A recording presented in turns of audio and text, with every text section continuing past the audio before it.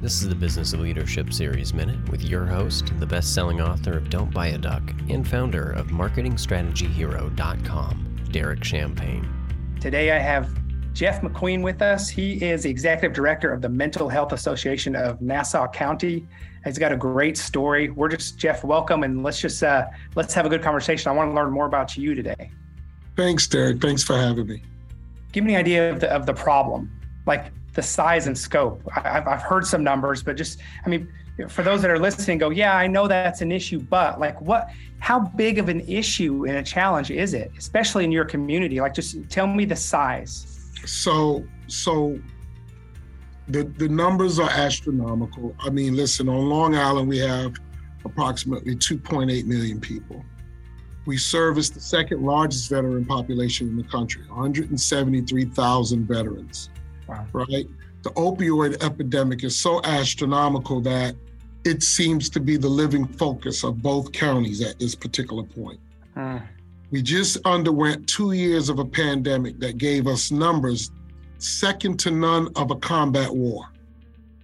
Nowhere else in the country will you hear of 700 people a day dying other than in war. But we experienced that in New York from COVID-19, right? Then to go further, we watched our country divide from a simple election. We've had hundreds of elections, right? But from simple election, we watched our country divide so much that they even stormed its own capital.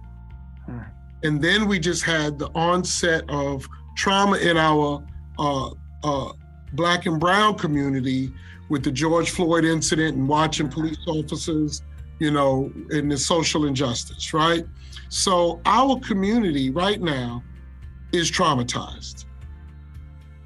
They're traumatized, right? On all levels. And this isn't about race or ethnicity or gender right? This isn't not a black and white conversation. Our community at large is traumatized. And trauma is not an exempt of persons. It does not care who you are, what you look like, or how much money you have or don't have, right? And so here we are in a community that is completely traumatized, where we're watching the overdose epidemic spiral out of control. We're looking at fentanyl being made in rainbow flavors to approach our children. We're watching tobacco products and vaping products even be advertised in ways that it goes to our youth, And so when you ask for the numbers and the size, I don't think that anyone is exempt right now. I think that we're living in a time where everyone is traumatized and it's not about who, it's about when. When will it become so much that you choose a different coping skill than the ones that you've been using? And so because it's so astronomical, this is bigger than our government. This takes a community. Wow, all right. This takes a community, right?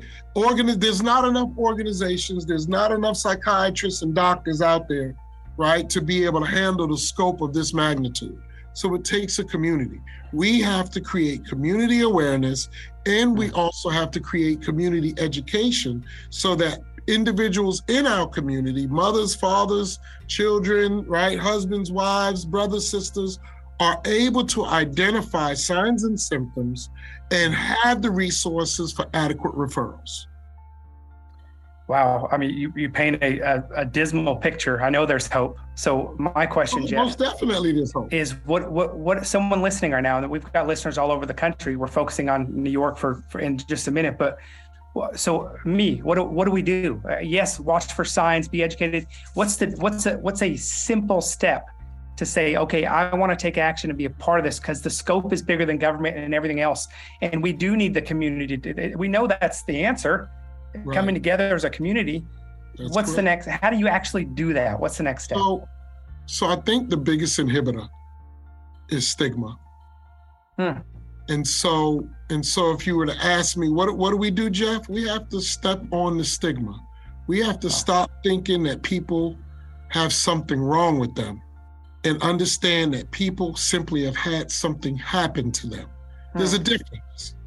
There is such a difference.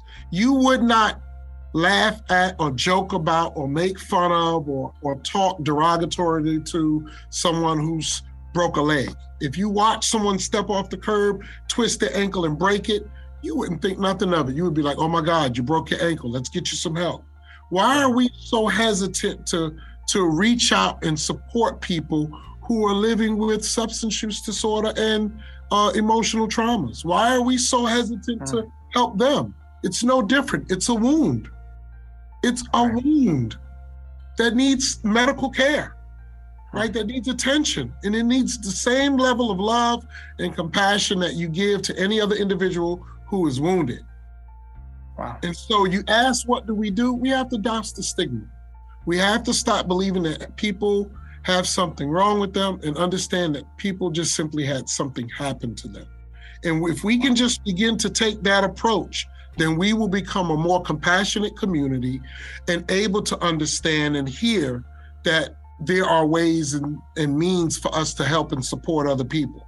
But as long as we have this belief that people are crazy and that something is wrong with them, then we don't want to help.